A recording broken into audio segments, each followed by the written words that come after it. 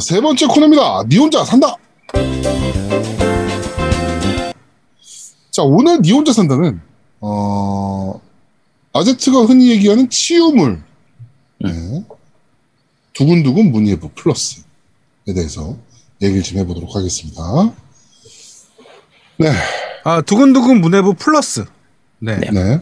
플러스입니다. 플러스. 요번에 콘솔로 PC까지 다, PC도 나왔나요? 콘솔, 그러니까. 네, PC판도 다 나왔어요. 네, 플러스로 해가지고, 예, 전 콘솔 다 나왔죠? 스위치, 네. 플스, 에곤, 그 다음에, 뭐, 스팀인가요? 스팀 쪽에서도 나온 걸로 알고 있고, 네. 그래서 전 그쵸. 플랫폼이 다 나왔죠? 네. 네, 일단, 두근두근 문예부 원래 원작 같은 경우에는 원래 스팀판으로만 나왔었습니다. 2017년도에 발매가 됐었는데, 스팀판 같은 경우에는 한글화는 안 돼 있고, 한글 패치가 있어요. 유저 한글 패치가 있어서 보통 국내에서 즐기신 분들은 거의 다 그걸로 즐기셨을 테고, 스팀판이 기본적으로 무료이기 때문에 아마 많이 즐기셨을 거라고 생각이 됩니다. 자, 이게 제작사가 팀 살바토라고 하는 곳인데, 네. 어느 회사인지, 어느 나라 회사인지 혹시 아세요? 제아동님이나 노미님? 스페인. 이게 미국으로 돼 있던데? 팀 살바토. 일단 이름 보고 나도 스페인이나 혹시 그쪽 계열인가 생각을 했고, 사실 게임 내의 그 그래픽이나 뭐 캐릭터 이런 것들을 보면 일본이나 뭐 이쪽을 생각을 했었는데 의외로 서양 쪽이더라고요. 자, 어쨌든 그 제목 자체도 도키도키니까 당연히 일본이라고 생각을 했지. 네. 근데 일단은 믿을 수 없겠지만 미국 회사고요. 스팀판 나오고 나서 2017년도에 이제 보통 그 시기쯤이나 약간 입소문 타면서 2018년도 특히 국내에서는 만장님 같은 경우에도 아마 이 스트리머들이 좀 많이 하기 시작했었어요. 이게 반전이 있는 부분들이 굉장히 재밌기 때문에 스트리머들이 많이 하기 시작하면서 그리고 플레이 타임이 짧거든요. 보통 엔딩까지 가는데 한 3시간 정도 밖에 안 걸리기 때문에. 뭐 3시간? 네, 그래서 스트리머들 입장에서 하루 그냥 가볍게 하기 되게 좋은 게임이라서 그래서 이게 많이 플레이가 되면서 입소문 타고 좀 많이 알려졌던 그런 게임이라, 이게 원작에서 이번에, CG 좀 추가들 많이 하고, 그리고 다른 캐릭터들하고의 이제 서브 시나리오라고 해야 되나? 약간 좀 추가적인 시나리오. 네, 추가적인 대사들. 그쵸. 그런 거 조금 넣고, 해상도 높아지고, 뭐, 이런저런 부분들 더 좀 추가되면서, 완전판에 가까운 느낌으로, 두근두근 문예부 플러스라는 이름으로 이제 발매를 했습니다. 근데 가격이 되게 저렴해요. 한 15,000원 안팎으로. 스팀판 같은 경우에도 할인하고 이렇게 들어가기 때문에 발매하자마자 바로 할인을 했으니까. 그래서 한 15,000원 전후 정도의 가격으로 했으니까 일반적인 인디게임이라고 쳐도 되게 좀 가격이 저렴한 편이죠. 그렇죠. 저렴한 편으로 나왔습니다. 자, 참고로 이제 오늘 저희가 리뷰를 하긴 할 텐데 만지장님하고 저는 스팀판만 플레이를 한 상태고요. 그러니까 무료로 나왔던 예전에 했던 거, 재작년? 2, 3년 전에 플레이했던 기억만 가지고 말씀을 드릴 테고, 노미하고 제아도묵은 그 스팀판을 플레이를 안 했었기 때문에, 이번에 콘솔판을 구입해서 콘솔판 플레이한 걸 가지고 같이 얘기를 좀 하도록 하겠습니다. 네. 자, 일단, 지금부터는 좀 스포가 좀 나가야 돼요. 이 게임을 얘기할 때 스포를 안 하고 얘기를 하면 얘기할 거리가 없습니다. 유독 이 게임이 좀 그래요. 네. 그래서 저희가 지금부터는 스포를 조금 하게 될 테니까 약 10분에서 15분가량 스포가 이어질 수 있으니까 네. 듣기 싫으신 분은 바로 넘어가시고 다음 그런데 말입니다. 들으시면 될 것 같습니다. 바로 넘어가시도록 하시고요. 일단 치명적인 스포, 너무 치명적인 스포는 안 할 텐데 근데 거의 웬만한 스포가 다 치명적이에요. 그렇죠. 자, 그러면 얘기를 좀 하자면 일단 그냥 초반에 한 1시간 정도 플레이를 하면 굉장히 평범한 미연시처럼 좀 보입니다. 그러니까 저는 1시간 동안 굉장히 지루했어요. 그게 왜냐면 미연시인데 그러니까 처음에 미연시로 나오는데 웃긴 게 이게 요번 콘솔 버전이 유독 그런지 몰라도 한국어 번역이 좀 이상하게 된 게 많아요. 뭐냐면 존칭어랑 반말이 막 섞여 있어. 그게 좀 되게 이상해요. 되게 이상하게. 전에는 제아두목 씨라 그래놓고 야 제아두목이라고 다음 대사에는 바로 얘기를 하고 같은 사람이 막 이렇게 그것뿐만 아니고 뭐뭐 했니? 라고 했다가 다음에는 그러는 게 어떻겠어요? 라고 이렇게 좀 바뀐다든지. PC판에서는 그런 거 없었어요. PC판은. 되게 번역이 좀 별로여서 맞아요. 많이 별로였어요. 집중이 좀 안 되는 부분이 없잖아 있긴 하더라고요. 그러니까 스팀판은 오히려 원래 이제 유저 한글 패치였는데 이게 공식 한글화가 되면서 이번에 정식 발매판 같은 경우에는 공식 한글화가 되면서 오히려 한글 번역 상태는 더 안 좋아진 거네요. 그러면. 네, 그렇죠. 네, 그러면서 또 하는 게 이제 그 1시간 동안 내가 할 수 있는 게 아무것도 없고 그냥 계속 대하다 보는 게 있고 그다음에 중간에 뭐가 있냐면 이게 문해부잖아요. 그러니까 시를 창작을 해야 되는데 그렇죠. 단어를 선택하는 게 나와요. 네. 그렇죠. 그 20개. 단어의 선택이 내가 만약에 이제 캐릭터가 4명인데 저 캐릭터 중에 한 명을 집중해서 공략하고 싶어. 근데 그 캐릭터 성향을 모르잖아. 아직 초반이라서. 그렇죠. 그러니까 그게 마음대로 안 되고 그냥 단어만 일괄적으로 하나씩만 선택하는 것밖에 안 하니까 이게 뭐지? 계속 이상값밖에 드는 거야. 그냥 사실은 그거 고르는 게 아무 의미가 없잖아요. 아무 의미 없는데 그냥 그 나중에는 그냥 A 버튼 계속 연타했어요. 그러니까 보통 우리가 일반적인 연애 시뮬레이션을 하게 되면 연애 시뮬레이션도 종류가 많이 있으니까 보통 네. 비주얼 노벨 계열 같은 경우에 분기점이 있어가지고 분기에서 어떤 선택을 하느냐에 따른 부분도 있고 그 다음에 다른 사람들하고 다른 캐릭터들하고 대화를 할 때 대화에서 어떤 대화를 하느냐에 따라서 호감도가 달라지고 뭐 이런 시스템이 있는 게 일반적인 게임들이니까 이 게임은 어떤 그 시스템인지 모르니까 약간 신경 써서 처음에 뭐 고를 것도 고르고 아까 문예부에서 시 쓰는 것도 이게 과연 어떤 역할을 하는 건지 잘 모르니까 나름대로 신경 써가지고 하고 처음에 캐릭터 숫자가 많지는 않거든요. 4명이죠 기본이. 4명이요. 네. 4명의 여자 캐릭터 중에서 누구를 공략할까 이렇게 우리가 보통 생각을 하잖아요. 아 나는 그렇죠. 얘가 마음에 드네. 이번에는 얘를 집중적으로 공략해봐야지.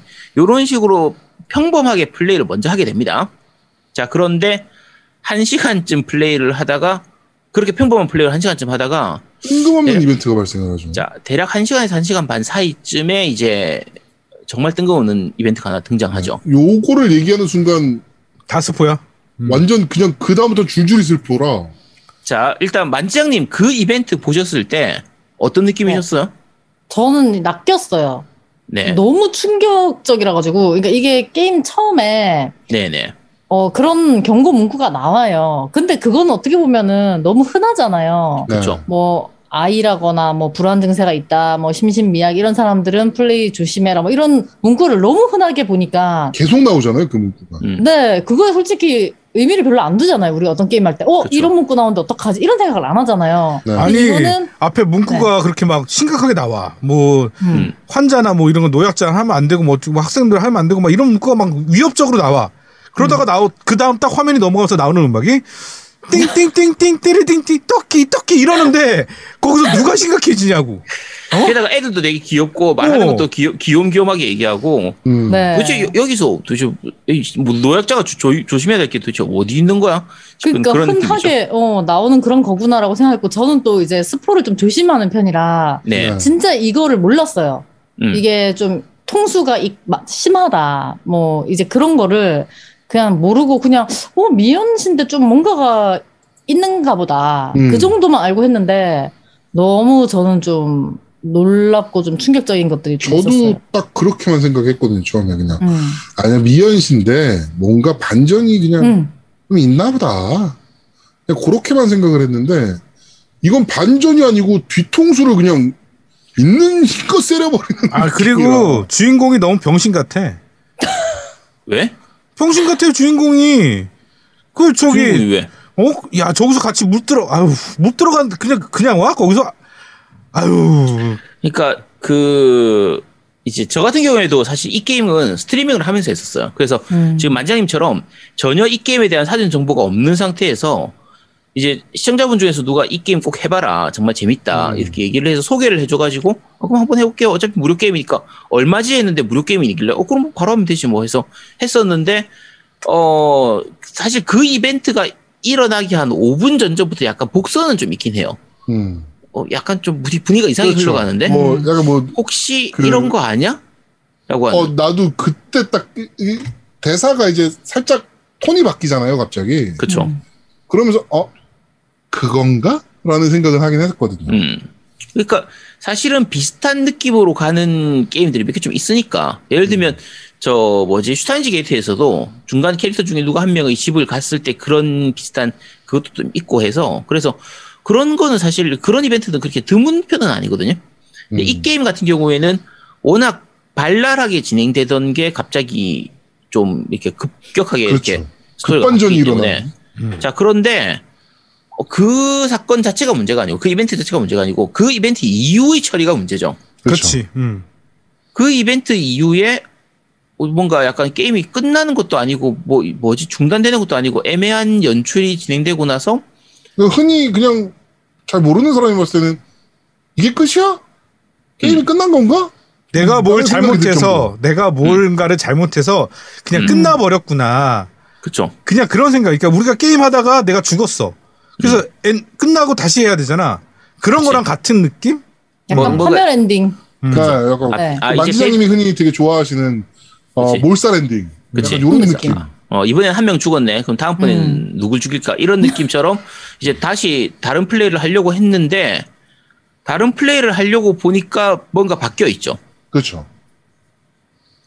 이거 스포일 해야 되나? 해야 돼. 어쩔 수 없어. 근데 이제 그거 얘기하기 전에 또 앞에 또 얘기하고 싶은 게 있는 게 저는 사실 그 1시간 동안 되게 힘들었다는 게 뭐냐면 처음에 딱 시작하자마자 이름을 쓰게 돼요. 자기 이름을 쓰라 이렇게 그쵸. 나와요. 그래서 전 노움이라고 썼죠. 그냥 노움이 딱 썼는데 10분 동안 내가 계속 노움이야 막 이렇게 여자애들이 나한테 막 부르는 게 너무 싫은 거예요. 그 듣기가. 그래갖고 이거 아제트로 바꿔야 되겠다. 그래야지 내가 몰입을 할 수 있겠다.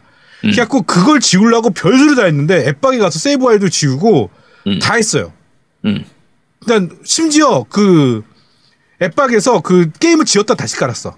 그 정도로 싫으셨어요? 너무 싫었어 내가. 그런데 안 돼. 안 돼. 안 돼. 그게 앱박은 또 크라우드로 받기 때문에 그 그치. 세이브를 안 돼. 안 받. 그걸 어쩔 수 없더라고. 그래갖고 그냥 노무미로 끝까지 가야 되겠다. 그래서 했어요. 했는데 그러니까 중간부터 1시간 동안 너무 괴로운 거야 그게.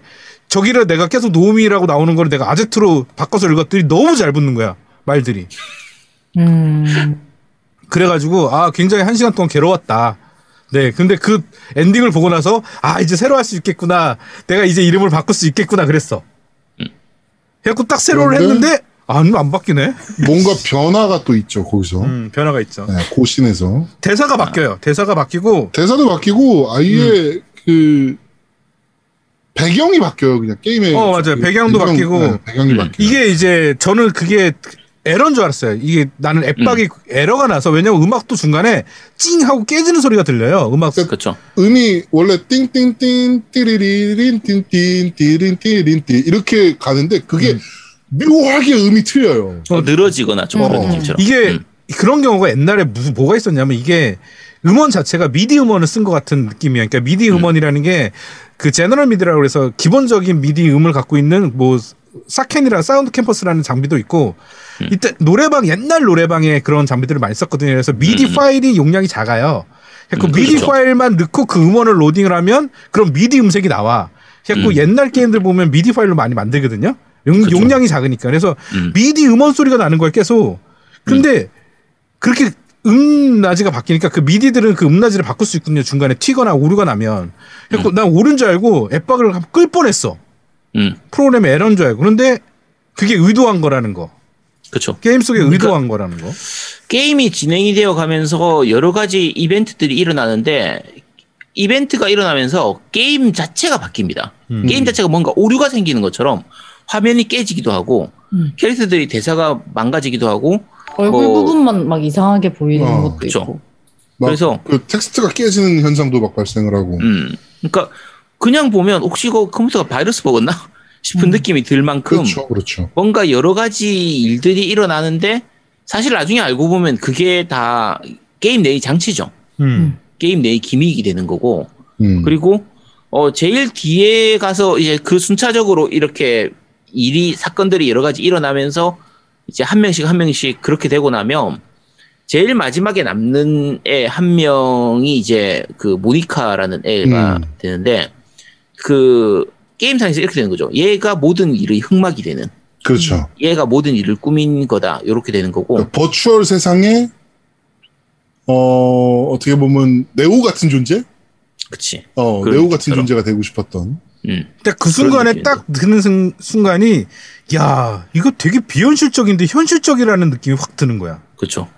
거기서 내가 되게 놀랐어. 이거 개발자가 또라이다 이거. 사실 이제 만장님하고 저는 PC판을 먼저 했었기 때문에 이번에 콘솔판으로 넘어가면서 사실 제가 약간 궁금했던 부분이 PC판에서는 PC판 특유의 어떤 장치들이 있어요. 그렇죠. 이걸 콘솔판으로 도대체 어떻게 옮겨왔을까라는 그게 약간 궁금했던 부분인데. 그러니까 저거죠. 그러니까 엔딩이 무한 루프로 돌아요. 비슷한 대사를 여자애가 계속 하면서 이제 계속 나를 쪼는 듯한 느낌으로 거의 무한 루프로 돌거든요. 그쵸. 엔딩이. 그래가지고 게임을 종료하게 된단 말이죠. 결국에는. 게임을 종료를 한 다음에 근데 이제 그 대사 중에 이제 힌트가 좀 있어요. 이제 뭐 삭제에 대한 얘기라든지 이렇게 대사 중에 힌트가 좀 있어서 콘솔판에서는 이제 가상 윈도우에서 그러니까 리눅스 OS 같은 시스템으로 넘어가요. 그러니까 가상 OS 상태에서 거기서 이제 그 파일을 삭제하는 그러니까 그 모션을 취해야 되고. 네. PC판 같은 경우에는 그 부분이 어떻게 처리가 되냐면 일단 1차적으로는 혹시 내 컴퓨터가 뭔가 문제가 생긴 게 아닌가 싶을 만한 그런 연출을 좀 그렇죠. 보여준 다음에 자, 이 부분은 스포입니다. 요거는 그냥 말씀을 드릴게요. 강력 스포. 네, 강력한 스포입니다. 자, 이거 그냥 바로 말씀드릴게요. 자, 일단 두 가지 재밌는 기믹이 있는데 첫 번째는 원래 내가 게임을 시작할 때 내 이름을 적어 넣잖아요. 지금 노우미 같은 경우에는 노우미라고 적고 저 같은 경우에는 아제트 적고 만재린 같은 경우에는 만지작 이렇게 적는데 게임 내에서 설정하는 그 이름 말고 이제 진행하다 보면 이제 여자 주인공이 내 이름을 직접 부르는 경우가 생겨요. 내 진짜 본명을 부르는 경우가. 그러니까 실제로는 이게 어떤 기믹이냐면 윈도우 내에서 윈도우 계정의 계정명이 있으니까 그걸 이용하는 거죠. 그러니까 게임 내에서 내가 설정은 아제트라고 해놨는데 내가 만약에 윈도우에서의 이름은 내 본명을 실제 썼다. 윈도우. 그렇죠. 네. 실제 내 윈도우에서의 계정명은 만약에 다른 내 본명을 적었다. 그러면 내 본명을 갑자기 불러버리니까 게임 캐릭터가 움찔하게 되지. 내 본명을 보니까 이 새끼 어떻게 알았지? 얘가 내 이름을 어떻게 알지?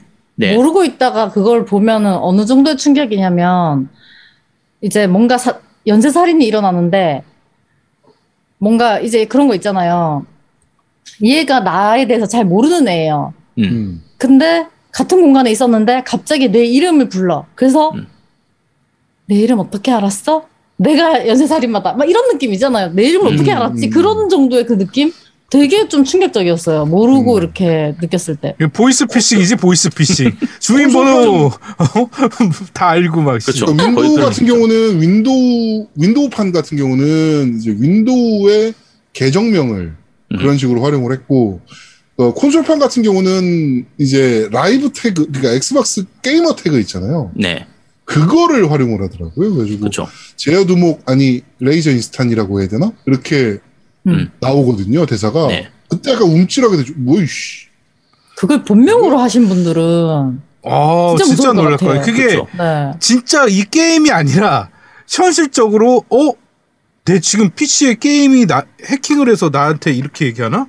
라는 생각이 드는 거지. 그치. 이거 어떻게 알았지? 이런 느낌이죠. 근데 아마 제 기억에는 저는 그게 계정명하고 게임 내명을 이름을 같은 걸 썼을 거예요, 아마. 둘 다 아제트를 해가지고 나는 그 기믹을 몰랐었던 걸로 기억하는데 그 시청자들이 얘기해 주더라고요, 거기서. 근데 말씀드린 것처럼 만약에 다른 걸 썼다라고 하면 되게 좀 약간 놀라는 그렇죠. 부분이죠. 현실적으로 진짜 놀라는 부분이 되는 거고. 만지작, 아니 고구마라고 해야 되나? 뭐 약간 이런 느낌인 거죠. 그렇지, 그런 느낌처럼. 네.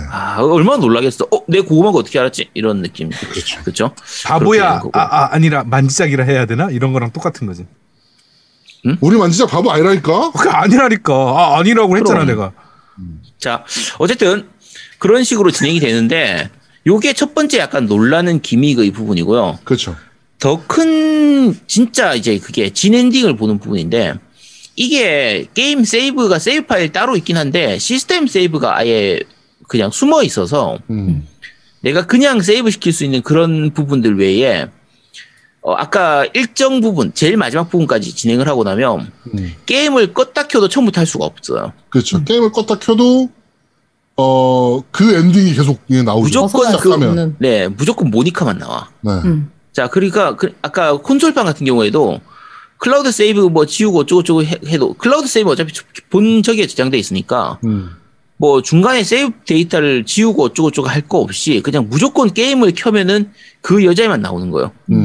이 여자애가 나를 평생 쫓아다닐 것처럼 그런 느낌처럼. 나 너무 행복했어 그때. 난 내가 들어가고 싶었어. 좋지. 야, 현실적으로 이거 얘기하면 안 된다.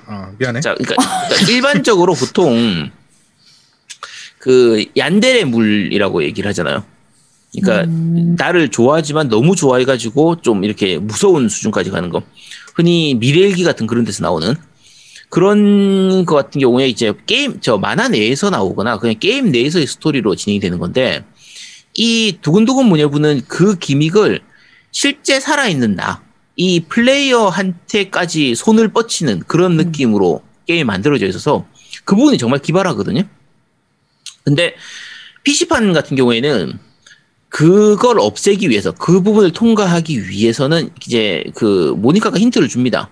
힌트를 주면 그걸 이용해서 실제 윈도우 내에 있는 특정 폴더에 찾아 들어가서 거기에 있는 파일을 지워야 더 진행이 돼요. 그러니까 그 파일 이름이 아마 모니카였나 뭐 이런 그 파일 이름이 있을 거예요. 그럼 그거를 지우면 다시 게임이 더 진행이 되는 건데 그 만장님 혹시 이거 어떻게 알아내셨어요?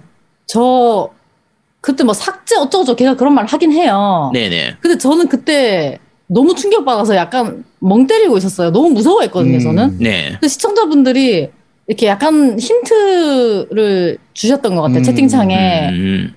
그래서 제가 그거를 이제 상상을 못한 거예요. 실제로 내가 그거를 삭제를 해야 된다. 너무 집착하면서 하니까 전 좀 얼어 있었어요. 솔직히 전 너무 무서웠어요. 결국 이제 시청자분들 이제 힌트 주시고 해가지고 이걸 진짜 이렇게 하는 거야? 하면서 이제 지웠죠. 저도 그 힌트 보면서 그러니까 그 게임 내에서 있는 거 보면서 설마 혹시 이건가 했는데 딱 그걸 지우니까 진행이 되는 거예요. 그래서 PC판에서는 그 부분이 정말 기발하다. 야, 이렇게까지 PC를 이용해 먹는 이런 게임이 있다는 게 정말 놀라운 그거였는데 약간 그렇죠. 이제 콘솔판으로 나온다고 하면서 걱정이 됐던 게 콘솔에서는 이렇게 폴더 찾아 들어가서 지우는 게 없잖아. 파일 시스템이 없으니까. 그치. 그래서 이걸 어떻게 콘솔로 구현하지?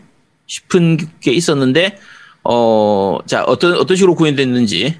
아까도 말씀드렸다시피 가상 OS라는 것을 활용을 해요. 그러니까 가상 OS 상에서 그러니까 게임을 처음 시키면 오프닝이 나오고 하지만 가상 윈도우 같은 가상 OS가 딱 떠요. 그럼 거기서 이제 메뉴를 선택을 하는 건데 거기에 이제 파일이라고 있어요, 메뉴가.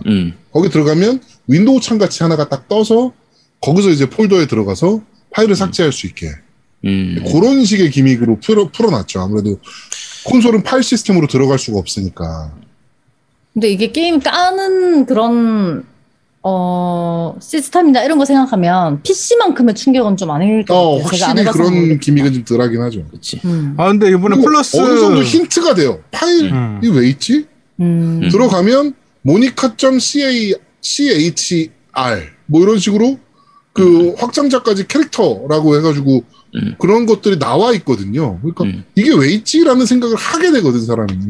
그러니까 그게 플러스도 좀 덜하긴 하죠. 그 PC판 요번에 플러스 PC판도 그렇게 가상 OS 기반으로 돼 있어요. 실제로 파일로 가서 지우는 게 아니라 그래? 네, 그 OS 기반으로 돼 있어요. 네. 그럼 좀 별론데.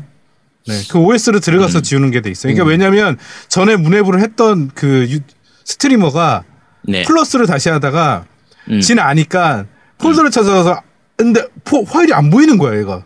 되게 당황하더라고. 그러니까 예전에 했던 사람들 때문에 일부러 그렇게 한 것 같아. 그러니까 근데 그러면 차라리 오리지널 원작이 더 나은 것 같은데. 그런 연출이나 이런 것들은. 그리고 나는 이제 좀 별로였던 게 마지막 끝에, 그러니까 그 모니카만 남았기 바로 직전에 뭐가 있냐면 샬라샬라 대사가 계속 끊임없이 이렇게 날짜를 바뀌는 효과 때문에 그거를 계속 누르게 하는 게 있어요. 그렇죠. 그래갖고 날짜가 바뀌는 거는 묘사가 되는데 나는 이게 에러인가? 계속 그 생각밖에 안 나는 거야. 에러인가? 그러니까 날짜가 지나는 걸 보여주고 싶은 거였는데 그쵸. 의도가 굳이 그걸 그렇게 했어야 되나? 되게 많이 눌러야 되거든. 엄청 눌러야 돼서 자동으로 넘기기가 있어야 대사가. 그래갖고 그게 좀 짜증 나더라고. 난 그 부분이 짜증 났고 사실은 1시간 이후부터는 그 기믹이 나올 때부터는 난 되게 재밌었어. 일단 전체 플레이 타임 자체가 어차피 한 3시간 정도밖에 안 되니까. 네, 맞아요. 사실 그냥 가볍게 즐기기는 괜찮죠. 그러니까 게임을 엔딩을 보고, 그러니까 전체적인 모든 엔딩을 다 보고 나서 기분이 좀 묘해요. 그러니까 그래? 좀 쟤는 좀 그랬어. 좀 부모님 더럽다고. 좀 더럽다고 해야 되나 기분이? 왜? 정말 재밌었는데 나는. 그냥 그렇더라고. 그러니까 좀 기분이 좀 더럽더라고. 저는 그렇게 막 재밌다 노우미처럼 막 이거 되게 괜찮네 재밌다라고 아제트는 막 극찬을 했고. 난 신선했지. 신선한데 뭐가 있었냐면 나는 되게 아쉬운 게 있었어. 그 삭제라는 힌트를 주기 전에 그 모니카라는 캐릭터와 계속 교감할 수 있는 뭔가 컷신들이 좀 많았으면 했었어. 무탄 컷신이나 뭐 이런 것들이 지신이 좀 있었으면 좋았을 텐데. 당연하지. 걔가 자기 그러고 싶다는데 내가 거기 못 들어가잖아. 그럼 뭔가 해야지. 들어갈 수 있는 기믹을 넣어주면 얼마나 좋을까? 난 너프기어지 그러면 그때부터는 안 나오지. 야 너프기어 빨리 나와야겠네 진짜. 정말. 너무 무서웠는데. 그냥 그랬어요. 나는 약간 심리적 공포 이런 거잖아요. 그렇죠. 뭐 약간 무서운 장면들이 나오기도 하지만 심리적으로 사람을 되게 소름 끼치게 하고 정신적으로 좀 압박하는 그런 게 좀 있어가지고. 난 압박까지는 아니고 와 신선하다 막 그리고 깜짝 놀랐으니까 야 개발자가 이거 미쳤네 막 이 생각 막 들고 막 그랬거든. 그렇죠. 야 이런 기믹은 정말 참신해요. 근데 저는 며칠을 무서워했어요. 네. 이게 제가 손꼽게 그게 약간 후폭풍이 있었던 게임이에요. 다른 게임은 이제 끝나고 나면은 이제 또 잊어버리잖아요. 뭐 하루 이틀 좀 지나고 하면 또 다른 게임 하고. 근데 저는 이게 한동안 약간 이것 때문에 유행어가 된 게 오직 모니카만이라는 말이 좀 그쵸. 유행이 됐었거든요. 네. 그 일부러 시청자분들 놀리려고 채팅창에 막 띄우고 하면 이게 트라우마처럼 저는 그 며칠 정도를 계속 무섭게 느꼈던 것 같아요. 좋은 느낌으로 남는 게 아니고 약간 무서운 느낌으로 남아 있었던 거네요. 여운이. 네, 충격적이고 신선하고 근데 무서웠어요. 실제로 무서웠어요. 안지장님이 그 빵집에서 뒤에 있는 사람이 그 사이코패스인가라고 느꼈던 그때가 이 게임 했을 때인가요? 아니 대바대. 그거는 대바대. 네, 살인마가 나 죽일까봐. 네. 그렇습니다. 하여튼 저는 굉장히 좀 찝찝하고 기믹 자체는 굉장히 재밌었는데 근데 게임으로 따졌을 때 여운이나 이런 걸 봤을 때는 굉장히 좀 뭔가 기분이 좀 더러웠던. 근데 이게 저는 그런 느낌이에요. 저는. 나는 그리고 또 해결 안 된 것들이 너무 많아. 그 대화 중에 유리가 등장했을 때 처음에 뭐라 그랬냐 옆에 그 유리랑 친해지는 게 질투나서 너 신인 남자 부원이었는데 가슴이 그렇게 일부러 커져도 돼? 막 이런 걸 얘기를 하거든. 그러면 실제로 작았는데 커진 거잖아. 그럼 그거에 대한 뒤에 풀어야 될 거 아니야. 얼마나 작았는데 얼마나 커진 걸로 묘사가 됐는지. 그 문예부 들어온 이후로 커졌다고 이제 나오거든요. 그러니까 나 그게 너무 궁금한 거야. 문예부 그러니까 성장했나 보죠. 그럼. 뭘 생각하는 거? 그게 갑자기 이렇게 확 성장이 돼요? 아니 될 수도 있지. 네가 안 봤으니까 모르잖아. 그렇지. 맞지. 맞아. 그렇지. 겪어봤어? 그러니까 그걸 풀어줘야지. 보여줘야겠네 그러면. 그지. 그러니까 왜 물 들어 그냥 가냐고. 물 들어갔다가 그냥 오냐고. 멍청한 놈이. 그렇네. 그게 좀 아쉽긴 하네. 주인공이 그러니까 나랑 대입이 안 되는 거야. 나 같으면 주인공이라면 이렇게 안 하는데. 당연하지. 선택지를 줘야지 나한테. 나의 모든 기분에 대한 선택지를 줘야지. 그치. 들어갈까 말까 이렇게 해서 들어간다 당연히. 안 들어간다 이렇게 해서 선택지가 있어야 되는데. 본다 안 본다. 연다 안 연다. 본다 안 본다요? 야 그럼 당해봐야지, 그지? 연다 안 연다. 열어야지. 푼다 안 푼다. 게임 엔딩도 더러운데 대화도 더럽네요, 진짜. 야 이게 더러운 게 어디 있어? 야 이 게임은 그게 생명이었어. 난 처음에 이 게임을 한 동기야 그게.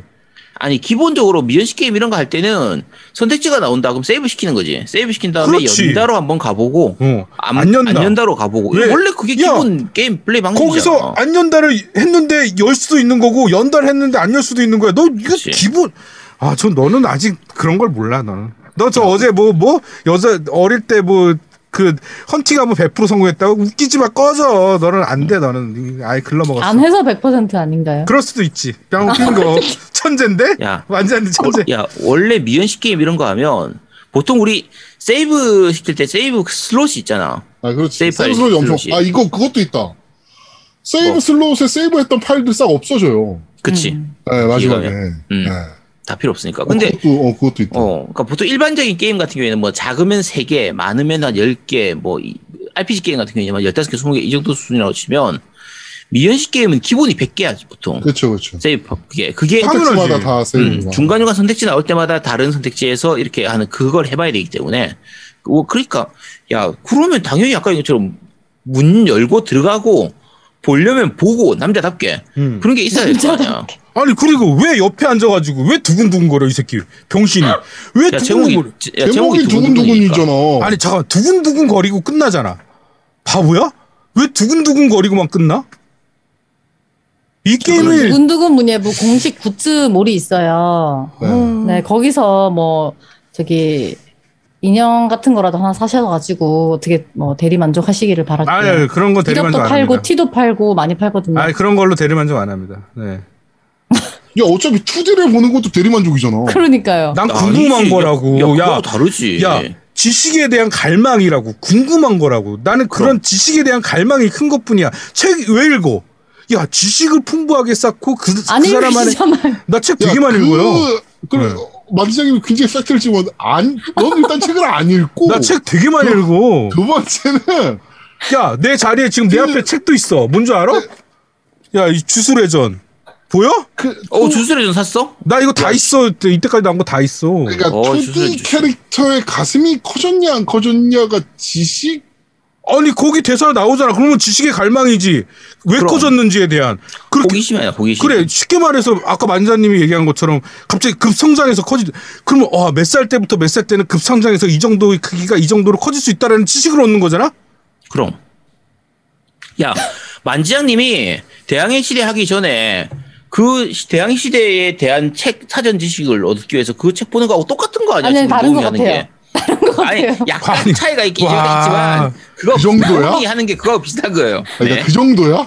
그거 비슷한 거야. 그거 비슷한 거야. 저는 궁금했던 게 네.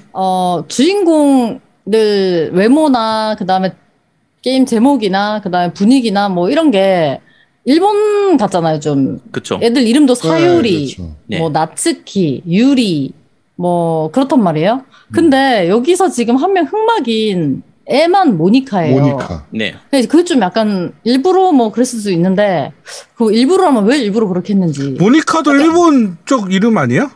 사실. 그렇죠. 약간 서양 느낌 들지 않나요? 서양 쪽 이름. 야 모니카가? 탑살 모니카 이런 거 있잖아. 야 모나카인가? 그건 모나카고. 야 모니카 볼펜. 야 모나미잖아. 모나미. 그거 모나미구나.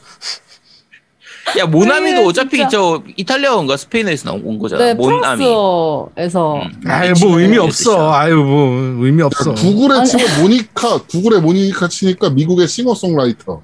그러니까 이게 약간 서양 쪽 이름인데 왜 그렇게 했을까 좀 궁금하더라고요. 모니카 벨루치. 역시. 모니카 벨루치 역시. 있네. 네. 그리고 그 쟤 누구야? 클린턴이랑 그 추문 있었던 애가 누구지? 걔도 모니카 아닌가? 분위기가 계속 그쪽으로 끄집어내려고 하면 다시 글로 들어가고 끄집어내려고 하면 다시 글로 들어가고. 일본에서는 저런 식으로 이름 하는 경우는 되게 많아. 많아. 그런 거는 무시해야 돼. 그런 거 신경 쓰면 안 되지. 자, 그럴 수 있습니다. 그래, 모니카 루인스키네 얘도. 하여튼 그렇습니다. 자, 어쨌든 게임 자체는 굉장히 잘 만들어진 게임이고 되게 특이한 게임이고 혹시 궁금하신 분들은 구입하실 분들은 이번에 새로 나온 플러스로 구입하셔도 되고 네. 무료로 플레이하고 싶다 그러면은 그냥 스팀판으로 구입해서 하셔도 됩니다. 스팀판 무료 버전이 지금도 있죠? 지금 네. 사라지진 않았겠죠? 없나?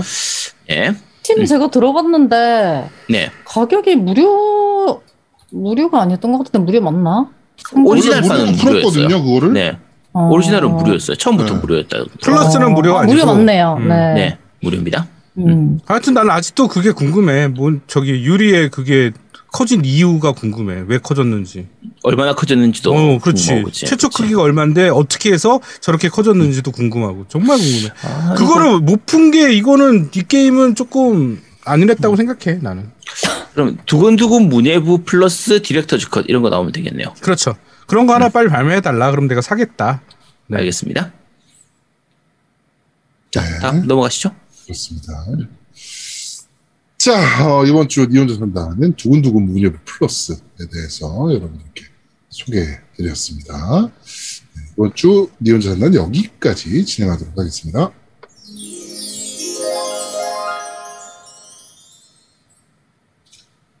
자, 마지막 코너입니다. 그런데 말입니다. 자, 이번 주 그런데 말입니다는 소니의 퍼스트 파티 블록버스터 액션 게임 라쳇 앤 클랭크 리프트 어파트라는 게임입니다. 네. 자, 일단 라쳇 앤 클랭크 시리즈부터 잠깐 좀 얘기를 하도록 하죠. 네. 혹시 다른 분들 라쳇 앤 클랭크 전작들은 좀 해보셨어요? 제가 저거 때 했던 것 같은데 풀2 때? 난 풀3 때 했던 것 같아. 풀3 때 있지 않았나? 네, 풀3 때도 있었는데 풀3는 그렇게 재밌진 않아가지고. 맞아요. 내가 네. 별로 그렇게 재미있게 하지 않았어. 풀3 때. 풀4로 하다가 멀미 났었는데 그걸 까먹었어요. 풀4판도 멀미가 났었어요? 풀4도 나왔었어? 라쳇 풀4 있었어. 풀4가 리부트 무료도 판이. 배포하고. 네. 아, 제가 그렇죠. 했던 게 맞아요. 공부전사 리로디드네요. 그럼 2편이 두 번째 나왔던 거네, 그거에. 네. 국내에서는 두 번째 나왔던 건데. 자, 일단 라쳇 앤 클랭크 시리즈 자체는 플스2 때부터 시작됐었고요. 네. 제작사는 인썸니악 게임즈입니다. 그렇죠, 인썸니아. 네, 지금 현재는 소니 자회사 되어 있는데 네. 예전에 이게 처음 플스2 나오던 그 시절에는 아직까지 자회사는 아니었었어요. 별도의 회사였고 별도의 회사긴 한데 소니 쪽에서 직간접적으로 이렇게 자본 지원을 좀 많이 받았었기 때문에 네.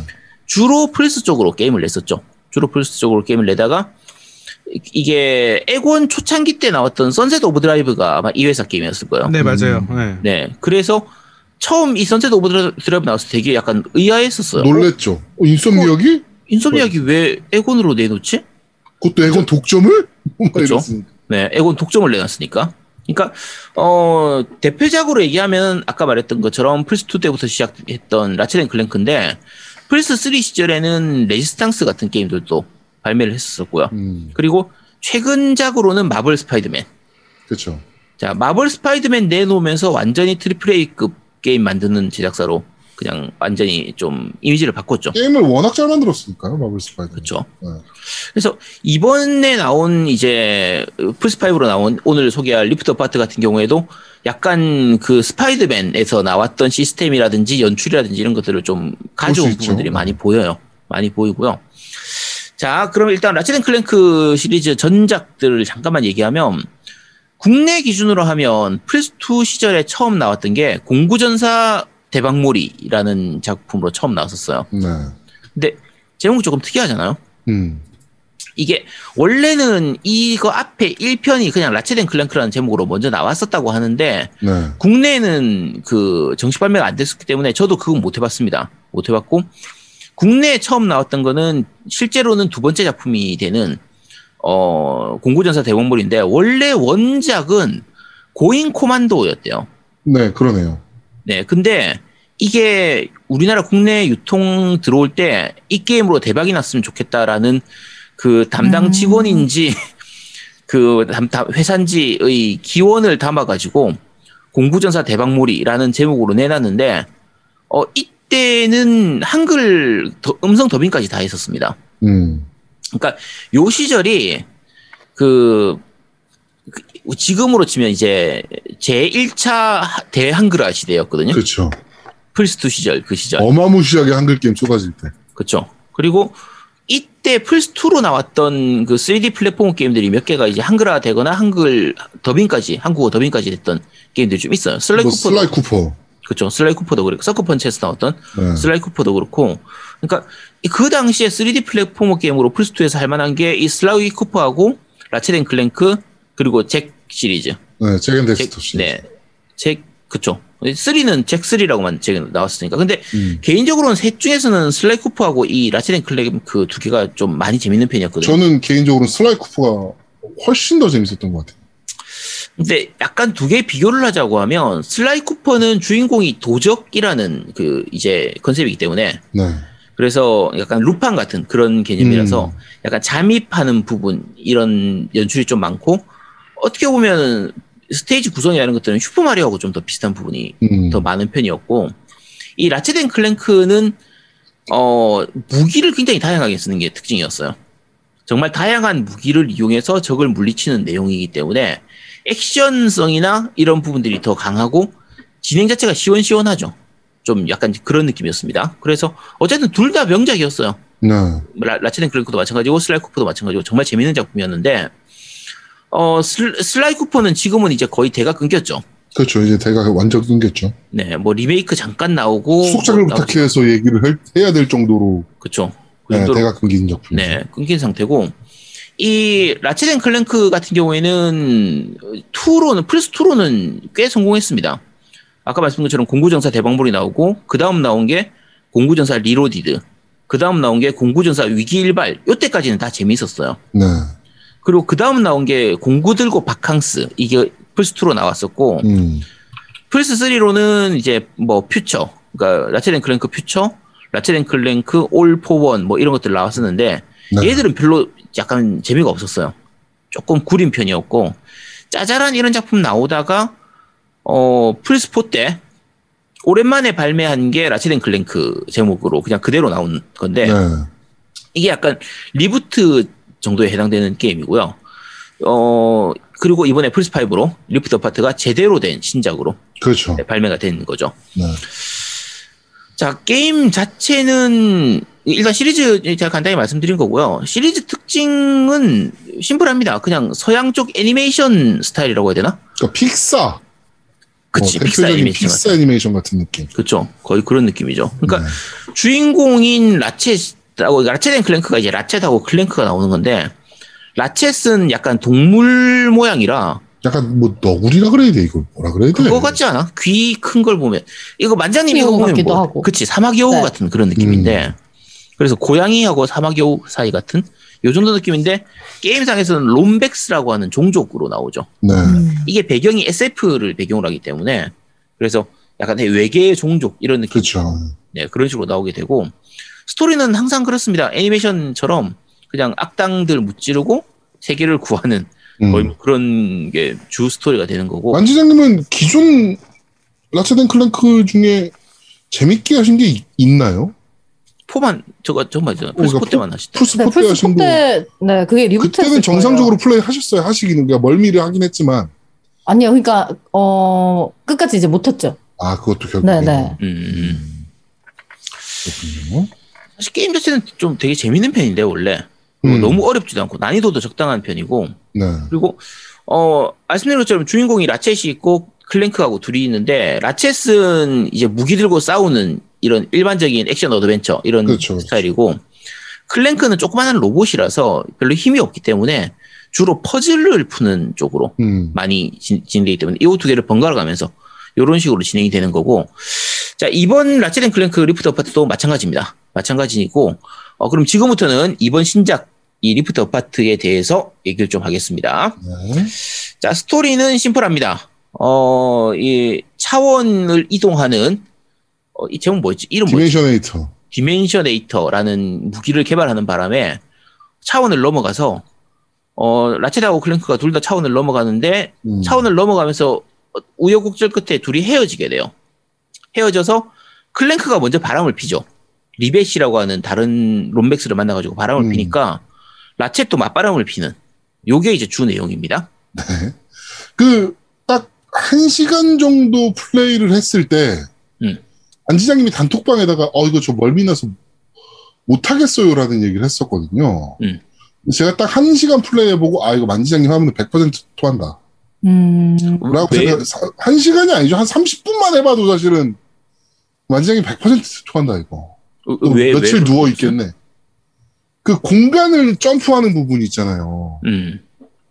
그게 뭐라 그래야 되지? 이렇게 화면을 쭉 끌어오는 느낌이잖아요. 이게 거기서 내가 봤을 때 완전 맛이 갈 것 같아. 아니야, 이게 그게 아니라 핵심적인 거는 카메라 워크가 너무 요동쳐. 그러니까 카메라도 카메라인데 저는 그러니까 이렇게 줌인돼서 확 당겨와서 화면이 전환되는 느낌이잖아요. 그게 거기서 나도 약간 오 뭐야 이렇게 생각을 할 정도로 어지럽다는 느낌이 받을 정도였거든요. 저도. 그럼 만지는 절대 못하죠 이 게임. 이번작 같은 경우에는 사실은 그래픽이 굉장히 좋습니다. 네, 그래픽은 정말 끝내줍니다. 네. 그래픽이 정말 좋은 게 한 3가지 정도 있는 부분이 일단은 캐릭터 묘사라든지 이런 기본적인 그래픽 완성도가 굉장히 좋은 편이에요. 그러니까 네. 특히 이벤트 영상 이런 거는 거의 뭐 극장판 애니메이션. 진짜 애니메이션 같은 느낌. 네, 그렇죠. 최소 TV판 애니메이션 이상은 돼요. 어설픈 CG 애니메이션보다 훨씬 좋은 수준으로 이제 나오는 편이고요. 네. 그리고 이제 배경으로 나오는 여러 가지 오브젝트들이 정말 많아요. 네. 그러니까 화분 하나, 뭐 이제 상자 같은 거 하나, 나무, 뭐 돌멩이 이런 것들까지도 정말 화면이 꽉 차게 들어서 있습니다. 결국은 그게 그래픽 성능을 많이 요하는 건데 이 정도까지 우리가 표현할 수 있지롱 하는 걸 보여준 것처럼 정말 꽉 차 있어요. 그러니까 진짜 화려하고 역동적이에요. 그렇죠. 그리고 이제 공간을 360도로 다 써요. 그렇죠. 네. 그래서 이제 막 이동할 때도 마찬가지고 위 아래 뭐 여기저기 다 이렇게 쓰니까 이제 그게 멀미 요소가 저는 이제 되는 건데 게임으로만 보자면 저는 굉장히 그래픽도 좋고 잘 만들었다. 나도 꼭 하고 싶다. 라고 생각해서 제가 이제 한 3일을 매달렸죠. 계속 멀미 나면 다시 들어놓고 다시 조금 하다가 들어놓고 그랬었는데 저는 봤을 때 일단 그래픽 좋고 그런 건 진짜 칭찬하고 싶더라고요. 근데 플레이 하다가 어지러워서 뭐 멀미를 해서 들어 눕게 되면 네. 그 들어 눕는 시간은 얼마나 걸리는 거예요? 거의 게임 1시간 최소 그 정도가 걸려요. 내가 1시간을 했으면 1시간은 누워 있어야 되는 거야? 약간 네, 저는 그래요. 저는 좀 심한 편이라서. 제가 원래 왜냐면 라오도 멀미를 했었거든요. 진짜 맨 처음에. 근데 이제 하다 보니까 좋아져서 많이 점점 극복됐는데 시청자분들 중에서도 심하신 분들은 언차티드 같은 종류 이제 멀미 난다고 하는 분들이 계시거든요. 근데 지금은 조금 많이 좋아져. 하다 보니까 많이 좋아졌고 이게 카메라가 그러니까 그 배경이 화려한 거는 맞는데 그 화려한 거를 카메라가 되게 빨리 따라가. 네. 그러니까 이게 기본적으로 멀미하는 게임들이 뭐냐면 이 카메라 워크 때문에 멀미가 심해지거든. 맞아요. 그리고 이 카메라 워크가 아까 만지자님 얘기한 것처럼 360도 회전을 하면서 위아래까지 다 공간을 쓰기 때문에 이 공간에 대한 게 괴리감이 생겨서 멀미가 나는 거예요. 맞아요. 현실적인 괴리감이 들어서. 그런데 나도 멀미가 나는 게 아까 제아드목이 얘기한 그 부분에서 멀미가 안 나는데 처음 시작할 때 그 점프하면서 가잖아. 거기서부터 멀미 났어 나도. 나는 거기서는 너무 멀쩡했어. 그러니까 둠 같은 것도 쾅쾅. 그렇지. 쾅쾅하면서 이 흔들리는 카메라 워크가 흔들리는 게 고정 시점에서 흔들리는 게 아니라 내 캐릭터를 기준으로 막 흔들려 이렇게. 근데 그게 아니라 내가 바라보는 시점에서 흔들려야 되거든. 그러니까 그게 캐릭터 기준에 흔들리니까 내가 못 따라가는 거예요 그게. 그러니까 나는 맞아요. 거기서는 아무렇지도 않았고 오히려 아까 얘기한 그 공간 이동하면서 확 땡겨오는 그러니까 앞에 있는 공간이 갑자기 나한테 확 다가오는 느낌. 저 그때는 그냥 눈 감았어요. 방송에서는. 그때가 네.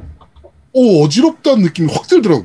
근데 나중에 게임 진행하면 그 연출은 굉장히 많이 쓰기 때문에. 많이 쓰기 때문에. 아니, 난 거기서는 괜찮았는데 이게 점프하면서 그 높은 데서 공간을 이렇게 지나가는 게 그 카메라 워크가 좀 짜증나더라고 그랬고 사실은 저는 그 성능 모드가 있고 그 다음에 뭐가 있죠? 품질 모드 있지. 품질 모드가 있는데 처음에 봤더니 성능 모드로 돼 있더라고. 아닌가? 거꾸로인가? 품질 모드로 돼 있었나? 품질 모드로 돼 있을 거야. 품질 모드로 돼 있는 거를 내가 성능 모드로 바꿨어요. 바꾸니까 그치. 덜해. 훨씬 덜해. 처음부터 바꾸고 했어요. 성능 모드로 하니까 훨씬 덜해. 카메라 흔들림 줄이고 이런 거 설정이 없었나? 이거 없었어요. 흔들림 줄이는 거 이거 없었고 그래갖고 내가 품질 모드 할 때 너무 짜증나가지고 성능 모드로 바꾸니까 프레임이 올라가니까 되게 부드러워져서 그게 덜하더라고. 훨씬 덜하더라고. 그러니까 보통 우리가 3D 멀미 하는 경우가 FPS 게임들은 멀미를 좀 많이 하는 편이잖아요. 그렇죠. 뭐 FOB가 좀 좁은 게임이라든가 뭐 이런 경우는 좀 심하죠. 그런 경우에는 그게 있는데 근데 파크라이가 대표적인 케이스. 파크라이는 정말 많이 있죠. 파크라이는 특히 걸을 때 이거 흔들리는 까지 있어가지고 걸음 움직이는 게 있어서. 옛날 게임들은 하프라이프 때 멀미 많이 느끼신 분들 많아요. 맞아. 근데 원래 이제 3인칭 게임에서는 멀미가 그렇게 많이 없는 편인데 저는 사실 이 리부트 파트 라체트 앤 클랭크에서는 멀미가 전혀 없었거든요. 그래서 약간은 좀 의아한 편이기도 해요. 근데 여기서 멀미를 좀 많이 느끼셨다고 하니까 세 분 다 멀미를 크든 작든 느끼셨다고 해서 화면이 빨리 돌아가거나 하면 네, 멀미 나기도 하고 저 같은 경우 이제 배그 할 때 네. 천천히 화면을 돌리면 멀미가 안 나요. 네네. 근데 그러면 파밍이 이제 할머니가 돼요. 거의 이제 산삼을 깨는 것처럼. 네. 빨리빨리 이제 돌려야 되잖아요. 그래서 휙휙 돌려서 빨리빨리 먹어야 되니까. 네, 이게 그러면 이제 또 좀 어지럽고. 그러니까 원래 그러니까 공간 감각적 느낌이 빠르게 전환되면 그것에 대해서 반응을 느리게 하는 사람들이 멀미라는 거거든요. 네, 그 진짜 대표적인 3D 멀미. 네, 그건데. 그러니까 라체트 앤 클랭크에서 아까 제아동욱이 공간 이동한다고 하는 그 부분이 이게 어떻게 보면 플스5의 그 성능, 특히 SSD의 성능을 100% 이용한 부분이에요. 그러니까 공간 이동, 순간 이동하듯이 다른 공간으로 딱 이렇게 그 일정 이상 떨어진 만큼을 가는데 그게 순간적으로 확 이동을 하거든요. 그러니까 옛날에 스파이더맨 이번에 그 마일즈 모랄레스랑 네. 그 플레이스테이션 5용 마일즈 모랄레스네요. 마일즈 모랄레스에서 나왔을 때 그 건물과 건물 사이를 확 하고 날아가는 그런 연출이나 뭐 그런 거 있잖아요. 구멍난 건물 틈을 파고 들어가는 느낌. 그런 느낌이랑 살짝 비슷한 느낌? 네. 근데 확실히 이제 플스5 성능을 잘 뽑았다 싶은 게 중간에 로딩도 거의 없는 편이고. 거의 없어요. 아까 말씀드린 것처럼 이제 공간을 이동하는 부분, 특히 이게 차원 이동하는 그런 연출들도 좀 있는데 완전히 다른 공간으로 가게 돼요. 그러니까 지금 여기서는 공룡이 뛰어노는 그런 곳에 있다가 갑자기 SF인 곳으로 이동을 하는데 그 중간에 로딩이 거의 없이 잠깐 차원 이동을 위해서 약간 중간 단계를 거치기는 하는데 중간 연출로 그냥 그렇죠. 되게 짧은 연출로 커버를 쳐버리는. 네. 그래서 야 진짜 확실히 성능 잘 뽑았구나. 야 그러니까 플스4에서는 할 수 없었던 연출을 우리가 이런 걸 할 수 있어요라는 걸 보여주는 느낌. 거의 테크 데모에 가까운 수준만큼 그런 연출은 정말 좋죠. 좋은데 이제 또 멀미가 난다는 거니까. 그렇죠. 자, 그리고 이제 그럼 다른 부분들 세부적으로 좀 갈게요. 일단 제가 좋았던 부분 몇 개만 말씀드릴게요. 노미님은 안 좋은 거 중심으로 얘기할 테니까 저는 좋은 거 중심으로 일단은 무기가 정말 다양하게 있습니다. 정말 독특한 무기. 원래 이 라체트 앤 클랭크 자체가 워낙 다양한 무기들이 많이 나오는데 이게 플스4 때부터 아마 있었던 걸 기억하는 게 그 픽셀라이저인가 하는 그 무기가 있어요. 적을 픽셀로 만들어버리는. 그래서 이게 되게 연출이 좋아요.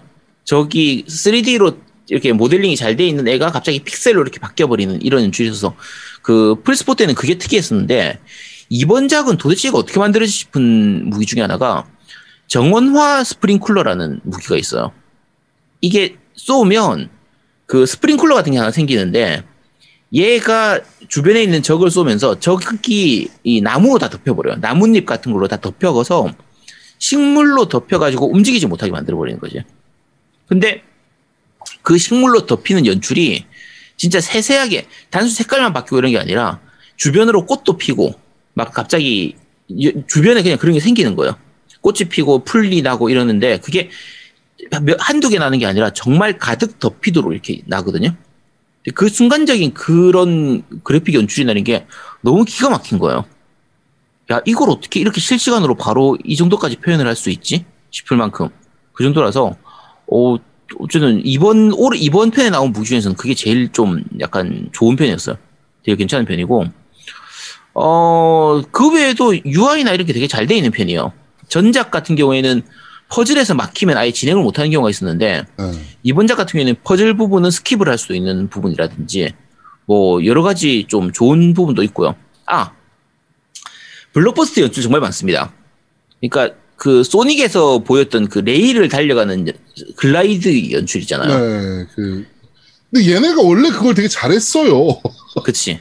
네, 이 인썸니악이 글라이드 뭐가 레일을 막 쫙 타고 가는 미끄러드가 그거는 선셋 오버 드라이브에 있어서도 그쵸. 엄청나게 표현을 잘했었고 원래 잘하는 애들이라 그거는. 근데 이번 작 같은 경우에 중간에 이제 픽서라고 해서 엄청 크다란 로봇하고 싸우는 그러니까 그 도망치는 부분이 있는데 그 부분은 그 레일을 미끄러져 지나가면서 주변에 있는 뭐 산이나 나무 같은 게 막 무너지고 건물 같은 게 무너지고 로봇이 쫓아오고 이렇게 잡으려고 하고 하는 그런 부분들이 진짜 블록버스터 다운 그런 연출이라 보통 우리 언차티드 시리즈라든지 라오 시리즈에 가보면 중간에 도망씬, 탈출씬 이런 게 한 번씩 나오잖아요. 그런 그렇죠. 느낌처럼 진짜 야 여기는 돈을 쏟아 부었구나 싶은 느낌이 드는 만큼 말 그대로 블록버스터 다운. 연출을 막 진짜 때려 박은 느낌만. 그렇죠. 그런 연출들이 있어서 어쨌든 저는 개인적으로는 플스5 게임 중에서는 제일 만족스럽게 한 게임이거든요. 이게. 그래서 멀미만 안 해요. 그래픽도 어떻게 보면 조금 더 스파이더맨 그 마일즈 모랄레스보다 조금 더 완성된 느낌이고요. 그래픽도. 그다음에 전체적인 시스템이나 뭐 연출이나 화려한 연출이나 이런 것들도 마일즈 모랄레스보다도 좀 더 한 단계 위에 있는 느낌이긴 그렇죠. 했어요. 게임이. 네. 그리고 게임 자체가 애들한테도 권하기 쉬운 게 이게 난이도가 다양하게 있어요. 5단계로 되어 있을 거야 아마. 뭐 베리 이지부터 이지, 노멀, 하드, 베리 하드 이런 느낌처럼 이렇게 해서 애들이 하려고 하면 난이도를 약간 낮춰서 해도 되는 그런 거고 죽었을 때도 페널티가 거의 없어요. 죽으면 그냥 그 자리에서 다시 바로 할 수 있는 리트라이에 대한 부담이 거의 없기 때문에 그래서 말 그대로 누구나 엔딩까지 갈 수 있는 멀미만 없다면 거의 그런 게임이라 저는 굉장히 만족스러운 편이었습니다. 만지장님이 되게 아쉽겠어요. 되게 재밌는 게임이고 되게 괜찮은 게임인데. 네, 저 진짜 아쉬웠고 그 다음에 조금씩 하면서도 전 재밌다고 생각했거든요. 네. 이렇게 막 바닥에 막 떨어진 거 주워 먹고 하는 것도 무슨 레고 조각 같이 이렇게 아기자기하게 돼. 또 만지장님이 또 대표적인 또 줍줍 요정. 네. 그 줍줍이 좋은 거예요. 줍줍 많았거든요. 내가 죽는 한이 있어도 저건 가서 먹어야 된다. 뭐 약간 줍줍 요정. 그 다음에 아까 전에 그 전에 나왔던 거보다 좀 이제 뭐 퍼즐이나 이런 게 좀 덜하다고 하셨는데 제가 그 전에 플스로 할 때 트라이를 그 전에도 했었어요. 생각해 보니까 네. 길 못 찾아서 접었었어요 한번. 그거 인정합니다. 길을 찾아다 가야 되는데 못 찾아서 한번 접고 그 다음에 또 시도했는데 그때는 이제 하다 보니까 이제 멀미 나고 이제 이랬었거든요. 네. 근데 요거는 그거보다 좀 쉽다고 느꼈던 것 같아요. 제가 조금씩 이렇게 하면서 그다음에 이게 또 영화로도 있어요. 그렇죠. 2016년도에 나왔었는데 이게 주토피아 제작진이 만들었다고 하더라고요. 근데 진짜 이게 관객 수가 46,000명 정도. 그 영화가 게임에 있었던 그 부분 짜집게 해가지고 만든 게 영화일걸요? 그런 얘기를 엄청 많이 들어서 그러니까 게임 자체도 그런 그래픽이나 이런 게 너무 좋은데 도대체 이걸 영화관 가서 왜 봐야 되는지 모르겠다. 해갖고 평점이 엄청나게 이제 낮았다고 하더라고요. 그러니까 거의 뭐 라체덴클랭크의 흑역사 뭐 그다음에 그 후속작에 나오는데도 영향을 미쳤다라고 이제 평가할 정도로 좀 영화는 조금 별로였다고 하는데 그리고 영화로 기억하시는 분들도 또 계시더라고요. 그렇죠. 근데 어떻게 보면 영화로서는 별로인 건데 그 정도 수준의 동영상이 게임 내에 들어가 있으니까 게임으로서는 굉장히 완성도가 높은 셈이 되는 이번에 이번에 5래. 플스5 버전을 플레이하면서 리프트 버튼을 플레이하면서 느낀 점은 얘네 한 번 더 도전해도 괜찮겠다. 아예. 그렇지. 외전격의 영화 애니메이션을 지금은 3D 애니메이션이 굉장히 흔해졌잖아요. 그렇죠. 네. 그 픽사가 토이스토리를 처음 만들던 시절과는 또 다르게 3D 애니메이션들이 막 쏟아져 나오는 상황인데 한 번 더 도전해도 괜찮지 않을까라는 생각이 들 정도의 퀄리티를 보여주긴 합니다. 그렇죠. 네. 그러니까 스토리도 괜찮아요. 아무 생각 사실. 없이 보면 그러니까 아무런 정보 없이 라체덴 클랭크가 뭔지 픽사가 뭔지도 모르고 픽사 애니메이션 몇 개만 본 사람이라면 이 게임의 인트로 영상이나 이런 것들을 보면 픽사 거야? 라고 물어볼 정도의 퀄리티긴 해요. 네. 퀄리티가 너무 좋아서 오히려 게임에서 욕을 먹었던 거라 사실 게임의 입장으로 보면은 칭찬이죠. 네. 자, 노우미님 이 게임에 대해서 단점 생각나는 거 말씀해 주시죠. 네. 다 적어놨어요. 아제트가 얘기하는 거를 기준으로 말씀드릴게요. 아제트가 첫 번째 얘기한 다양한 무기 개 짜증납니다. 너무 다양해요. 아니 다양한데 다양한 거에 또 업데이트를 또 존나 넣어놨어. 그래갖고 모아가지고 계속 업그레이드를 해야 돼. 이건 심리적 압박이야. 왠지 아세요? 게임을 하다가 더 좋은 무기가 나올 것 같아. 그러면 업그레이드 이걸 해야 되나 아니면 더 좋은 무기를 얻고 나서 업그레이드나 고민하게 만들어. 왜 이 단순한 게임에 고민을 만드냐고. 나 그게 짜증났어요. 그럴 수 있을 것 같아요. 이 게임은 기본적으로요. 모든 무기를 다 모으고 모든 무기를 그러니까 이게 무기를 업그레이드하는 게 두 가지가 있습니다. 무기를 계속 쓰다 보면 이제 레벨이 올라가는 게 있고 무기 레벨이 있고 네. 처음 1레벨부터 시작해서 5레벨까지 올라가는 게 있고 네. 그다음에 게임 내에서 얻는 아이템을 이용해 가지고 그렇죠. 무기를 강화시키는 게 있어요. 그러니까 강화 무기에 있죠. 이제 스킬 트리 이렇게 하듯이 강화시키는 게 있는데 요거 같은 경우에는 보통 투기장 같이 생긴 거 거기서 조금만 노가다를 하면요. 모든 무기를 다 강화시킬 수 있습니다. 100% 다 막 강화시킬 수 있습니다. 그게 그렇게 오래 걸리진 않아요. 아니 근데 왜 노가다를 해야 되냐고 게임을 하는데. 정상적인 게임을 진행을 했을 때 정상적인 강화나 정상적인 것들이 돼야지. 그럼 RPG는 노가다 왜 합니까? 그건 RPG잖아. 이건 액션이잖아. 말을 제대로 하십시오. 이거는 액션입니다. RPG가 아닙니다. RPG라 왜 게임을 노가다가 있으면 안 됩니까? 아 그래서 싫다고 나는. 싫으면 안 됩니까? 그러니까 총을 써보고 따지 마세요. 제아드모. 네. 자, 총을 써보고 네. 내가 마음에 드는 총이 있다. 그럼 그걸 집중적으로 강화시키면 되지. 그렇지. 그게 아까도 얘기했잖아요. 내가 마음에 드는 총이 나올 것 같으니까 강화를 못 시키겠는 거야. 지금 있는 총은. 일단 그러면 있는 거 먼저 쓰고 나중에 새로 나오면 그거 강화해. 그럼 아깝잖아. 지금 강화한 게 아깝잖아. 근데 어쩌라고. 저는 이해가요. 이해가잖아. 것 같아. 네. 그러니까 이게 너무 많아서 그래. 그러니까 초반에 너무 하나만 있고 좀 진짜 진행했을 때 그 텀이 길면 괜찮은데 너무 빨리빨리 나와. 그렇죠. 그러니까 그게 너무 상점 나올 때마다 새 아이템들 있으니까. 그러면 돈 더 모아야 되나? 이거 사야 되나? 막 사야 되는 것도 고민이고 내가 이때까지 그럼 산 거를 업그레이드가 그러니까 그게 그러니까 이렇게 액션에 녹아다 있는 건 이해를 하는데 너무 그게 빠르게 진행하니까 근데 그게 너무 싫은 거야. 근데 이거 노가다 그렇게 많이 안 해도 되는데. 그러니까 그거는 다 해본 사람의 입장이고 진행하는 사람의 입장에서는 그게 조금 스트레스가 온다. 그게 부담으로 수 있다. 왜냐하면 모든 거를 모든 길을 다 찾아야 되고 막 이런 좀 완벽주의자들 성향에서는 약간 이런 것들이 좀 마이너스 요소가 있을 수 있어요. 네. 처음부터 그걸 다 하려고 하지 말고 이제 서서히 올려야 되는데. 그렇지. 그런데 그렇게 생각하면 서서히 나와야 되는데. 너무 빨리 나오니까. 처음부터 막 계속 상점 아까 제아도모 얘기한 것처럼 지역에 상점만 가면 새로운 게 있어. 야 그러면 아까 돈을 더 모아서 이걸 샀어야 되는데 아까 왜 이거 샀지 막 이런 생각도 드는 거야. 막 괜히 손해 본 느낌? 아까 업그레이드 하지 말고 여기서 이거 사고 업그레이드 할 거 이런 느낌?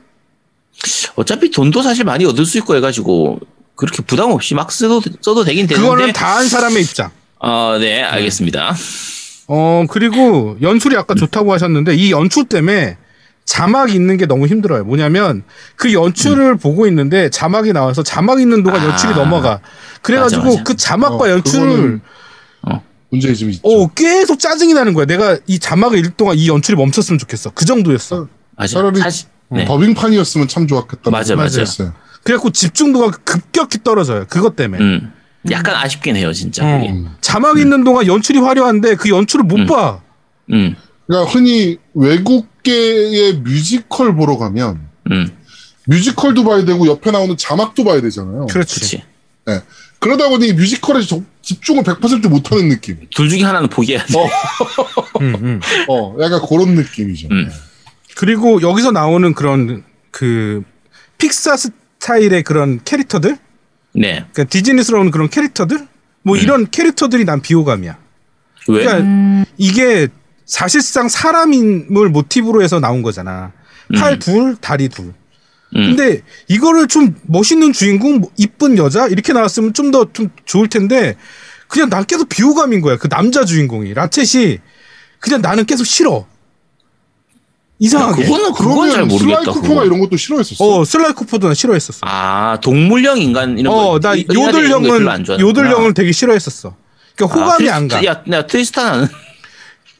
트리스타나는 해. 그런데 걔는 용을 들고 다니잖아. 그러니까 걔도 비호감이긴 한데 일단은 그래서 좀 캐릭터가 난 비호감이에요. 그러니까 그 비호감 때문에 계속 하면서도 그 사실은 그게 라쳇 할 때 짜증 나는 거지.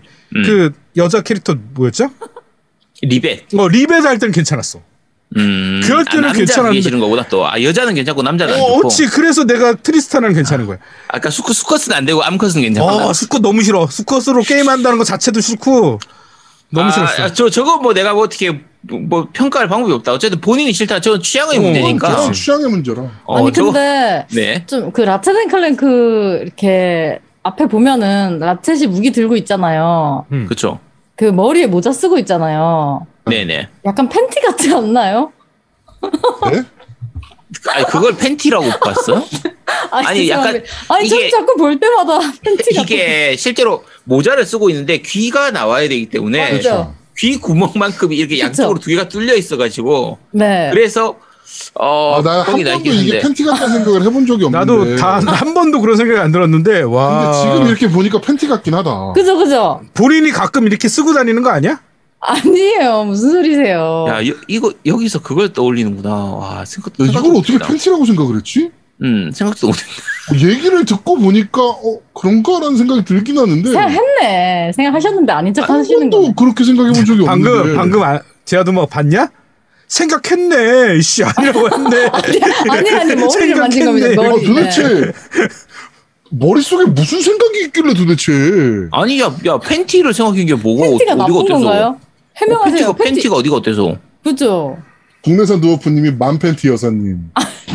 네, 식중독 우유님이 도대체 평소에 뭘 생각하고 다니는지 알 수 없다. 아니 잠깐 이분들이 이상한 거예요. 쿠로사기님께서 마구니가 쓰인 듯. 아니 자 이거 지금 여러분들이 잘못 생각하는 겁니다. 팬티를 얘기했을 뿐이지 그게 도대체 왜 마구니가 나오고 음란마귀가 나오고. 아니 팬티는 그냥 의류잖아. 그러니까 슈고님이 사실 만지장님 지금 머리에 쓰고 있는 중. 여러분 오해하지 마세요. 팬티는 나쁜 게 아닙니다. 그래 팬티가 야한 게 아니에요. 팬티는 그냥 의류야 의류. 우리 그냥 그치. 얘기하는 속옷. 그리고 우리 겉옷 이거 얘기하잖아. 옷, 야 오늘 뭐 입었어 이런 얘기하잖아. 야 위에 옷 새로 산 거냐? 뭐 팬티잖아. 아니 그러니까 그거는 안 입었을 수 있으니까 실내잖아. 잠깐만요. 안 입고 나올 수도 있는 거 아니야? 그거 실내잖아. 그러니까 안 물어보는 거고 위에 보이는 거. 야 네가 그러니까 보이는 팬티를 거. 머리에 쓰라고 만든 게 아닌데. 쓸 수도 있지. 쓸 수도 있다고요? 저는 쓰는 게 좀 이상해서 물어본 건데. 이상하네, 이 사람. 이상하네. 진짜, 우리가 좀 포장을 해주려고 그래도 안 돼. 진짜 바보네, 바보지. 아무튼 자기 좀 그렇게 보이더라고요. 네. 하여튼, 나 계속 얘기할게요. 네. 그 다음에, 그래픽이 너무 화려해, 좋아. 그러니까 시선이 분산돼. 그건 있어, 맞아. 너무 화려하니까 그 시선이 분산돼서 적과 아군이 구분 안 될 때도 많고요. 이곳저곳에서 막 터져나가니까. 터져나가니까 이게 집중이 잘 안 돼. 뭔가 이펙터가 여러 곳에서 빵빵빵빵 터지는 것보다 그냥 한 군데서 빵 터져야 되는데 정말 동시다발적으로 여러 군데니까 집중이 안 돼. 그러니까 산만해져. 선생님이 못할 만해 플레이 해보면. 너무 화려해서. 근데 이거 사실 약간 제가 재밌는 게 이거 하고 나서 재밌어가지고 플스4 때 라쳇 앤 클랭크를 한 번 더 하려고 다시 한번 플레이 해보려고 이번에 플레이를 해봤거든요. 너무 밋밋해요. 그러니까 플스5 거에서 그 화려하고 이렇게 가득 차 있는 오브젝트를 보다가 플스4 거를 하니까 텅 빈 방을 보는 느낌이야. 아무것도 없는 그런 느낌이라 야 이거 진짜 이제 역체감이 장난이 아니구나 싶은 느낌이 들더라고요. 그러니까 5가 너무 화려해요. 진짜 화려해. 그러니까 화려한 거에 주인공이 없는 것 같아. 다 주인공인 것 같아. 적도 주인공인 것 같고 다 주인공 같으니까 내가 시선 분산이 막 되는 거야.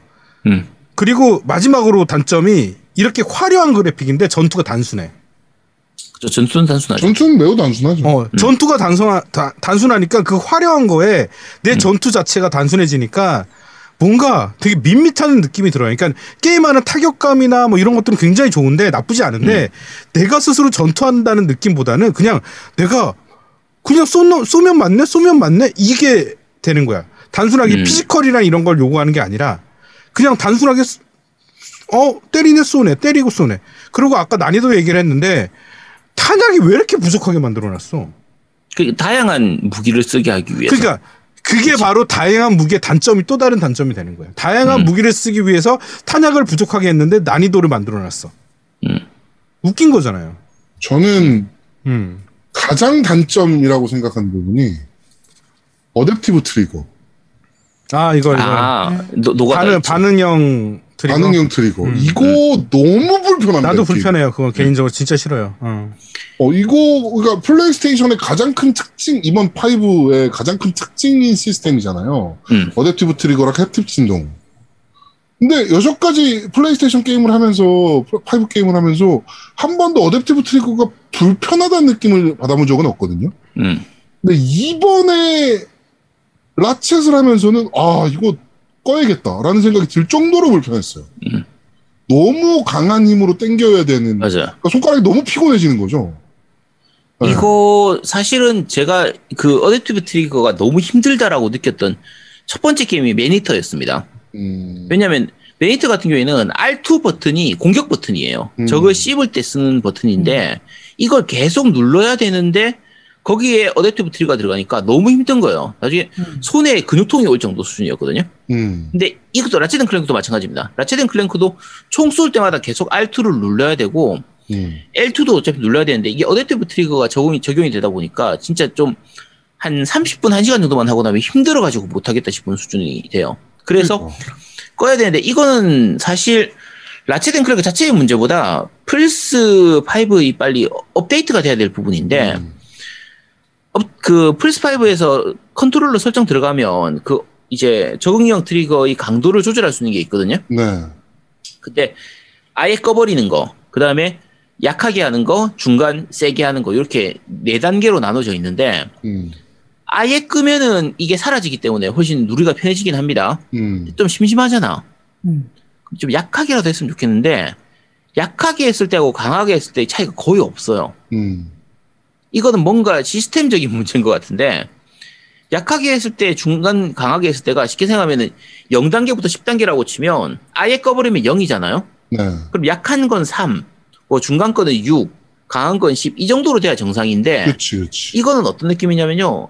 아예 끄면 0이고요. 약은 8, 중은 9, 강은 10. 거의 그 정도 느낌이에요. 근데 그거는 내가 알기로는 거기서 조종하는 이거는 뭐냐면 게임에서 안에서 그 진동의 크기를 정해놨을 거 아니야. 그 게임의 진동의 크기, 그러니까 3 만약에 말처럼 이게 이 땡기는 거의 강도가 아니라 게임 안에서 3이라고 설정해 놓으면 내가 저라고 설정해 놓으면 땡겨도 반응이 없는 거고 게임 안에서 5라고 설정했으면 그때 반응하는 거야. 아, 그렇게 되는 거야? 내가 알기로는 그래. 이 땡기는 강도를 조정할 수는 없어. 그럼 강도 조절 안 되는 거네. 그럼 더 문제지. 그럼 더 문제지, 진짜. 강도 조절을 할 수 있도록 해줘야지, 사실. 그래도 약간 차이가 있다고 느끼셨네요. 약간 차이를 거의 있는 것 못 같은데요. 느낀다니까요. 그런데 이게 네. 그러니까 짧게 플레이하는 게임들은 이 어댑티브 트리거에서도 괜찮아요. 약간 체감의 즐거움을 줄 수 있기 때문에 훨씬 더 재밌긴 하거든요. 그렇게 총을 그렇죠. 쏘거나 뭐 이러면 재밌긴 한데. 다양한 체감을 할 수 있. 이거 너무 막 쏴제 껴야 되는 게임이다 보니까 피로감이 장난이 아니더라고. 그렇죠. 아니면 많이 이게 힘들어요. 반응형 트리거니까 사람이 땡기는 힘을 좀 이거 감압이 될 텐데 그거에 따라서 좀 맞춰줘야 되지 않나. 그게 이게 있어. 그러니까 강하게 그 강도를 줬을 경우에는 살짝만 땡겨도 그게 강도가 바로 들어오는 거고 그다음에 저로 했을 때는 내가 좀 더 누르고 강하게 들어오는 거거든. 그러니까 이 누르는 이 세기에 따라 세기가 아니라 이 크기. 내가 트리거를 1부터 10까지 땡긴다고 했을 때 여기서 얼마큼의 후에 반응할 거냐거든. 근데 그게 되게 어려운 게 사람마다 힘 주는 게 다르기 때문에 그 강도를 줄 수는 없을 거야. 이게 사실 최근에 하고 있는 게임 중에 이것하고 마찬가지로 그러니까 같이 플스5로 하고 있는 게 그 스칼렛 링스 같은 경우에도 거기도 이 적응형 트리거가 들어가 있거든요. 네. 마찬가지입니다.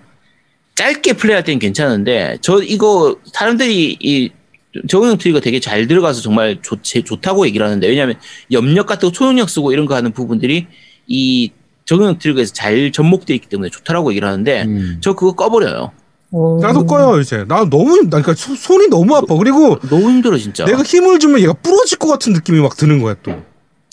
부러지는 것 같진 않은데 일단은 기본적으로 손가락에 근육통이 올 것 같아가지고. 너무 손가락이 너무 피곤해져요. 저는 이제 게임할 때 세게 때리고 싶은 만큼 세게 누르거든요. 그럼 저도 항상 모르게? 세게 누르겠네요. 네. 그래서 엘리트 패드가 3번 부서졌어요. 자, 여러분, 만장님에게, 듀얼 센스를 후원하시고 싶으신 분. 아니, 듀얼 센스 몇 개 받으셨어. 그거 몇 개로 부족해. 소모품이잖아. 거의 일주일에 한 개씩 필요할 건데. 자, 언제든지, 후원해 주시기 바랍니다. 네, 그래서 저는 이제 좀 세게 누르는 편이긴 한데. 근데 정말 이게 눌러서 고장나지 않았는데 던진 거 아니야? 이렇게 집어 던지고 막 열받아. 한 번도 던진 적 없어요. 한 번도 던진 적 없는데, 제가 그때 이제 소울류 게임 처음 시작해가지고, 첫 보스 볼드 잡는데 4박 5일 걸릴 때예요. 그거를 한 달 정도 넘게 이제 안 쉬고 소울류 게임만 진짜 매일 10몇 시간씩 했었거든요. 그러니까 얘가 못 견디더라고요. 부러졌어요. 힘이 장사네. 근데 이제 방송 보시는 분들이 그 정도 누르면 부러질 것 같다라고 이제 소리가 들리잖아요. 보이고. 그러니까 저도 모르게 이걸 세게 누르게 돼요. 궁금한 게 있는데 그게 부러졌다는 거야? 아니면은 버튼이 이렇게 약간 고장났다는 얘기예요? 안에 그러니까 이제 플라스틱으로 돼 있는데 RB, RT가 있잖아요. 그렇죠. 그 두 개를 그거는 원래 약해요. 맞죠? 제가 이상한 게 아니죠? RB, RT 이게 부러져 잘. LB가 잘 부러져요. LB, RB는 그 엘리트 패드의 진짜 고질적인 고질병이에요. 다행이네. 네. 제가 다 분해해봤거든요. 그래갖고 이제 그거 바꾸는 거 있거든요. 네. 그 아마존에 그 커스텀 킷 같은 걸 바꿔요. 그치. 일부러. 네, 좀 센 걸로. LBRB가 부러진 거라면 인정. 그거는 워낙 엘리트 패드의 고질적인 그 LP2에서도 안 고쳐진 문제로 알고 있는데. LP2는 되긴 좀 낫지. 좀 난 것뿐이지. 응. 그러니까 되게 고질적인 문제예요, 그거는. 제가 그 서비스 기간 남아 있을 때 그 리퍼인가 받으면서 물어봤어요. 근데 저 같은 사람이 많다고 하더라고요. 근데 자꾸 오해가 만지작이 물어보는데 고질적 문제가 아니라고 하면 어떤 후환이 있을까봐 그런 거다. 이런 오해가 자꾸 있어가지고. 그것도 의심해 볼 만하죠. 네, 하여튼 이제 어떤 게임이든 저는 세게 눌러가지고 항상 피곤해서 별로 상관없을 것 같긴 한데, 네, 많은 분들이 피곤해 하실 것 같습니다. 근육이 장난이 아니네, 오른쪽이. 왼쪽 팔이. 저 봐봐, 근육이. 그치. 그래서 여기까지 가리는 거야, 항상. 야, 저 정도 되니까, 적응형 트리거, 우리가 지금 적응형 트리거, 뭐, 이러니 저러니, 뭐, 손가락이 아프니, 뭐, 손이 아프니, 이 얘기하는 거 지금 하나도 이해 안 가는 거지. 아니요, 저는 항상 아파요.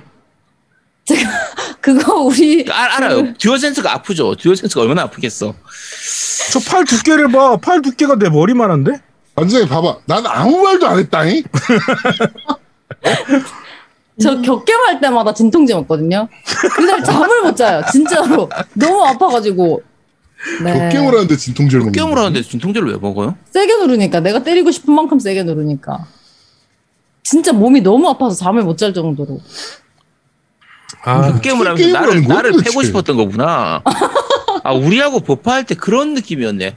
야, 이것들 내가 한 대 패고 싶은데 그런 느낌으로 보통 그런 거고.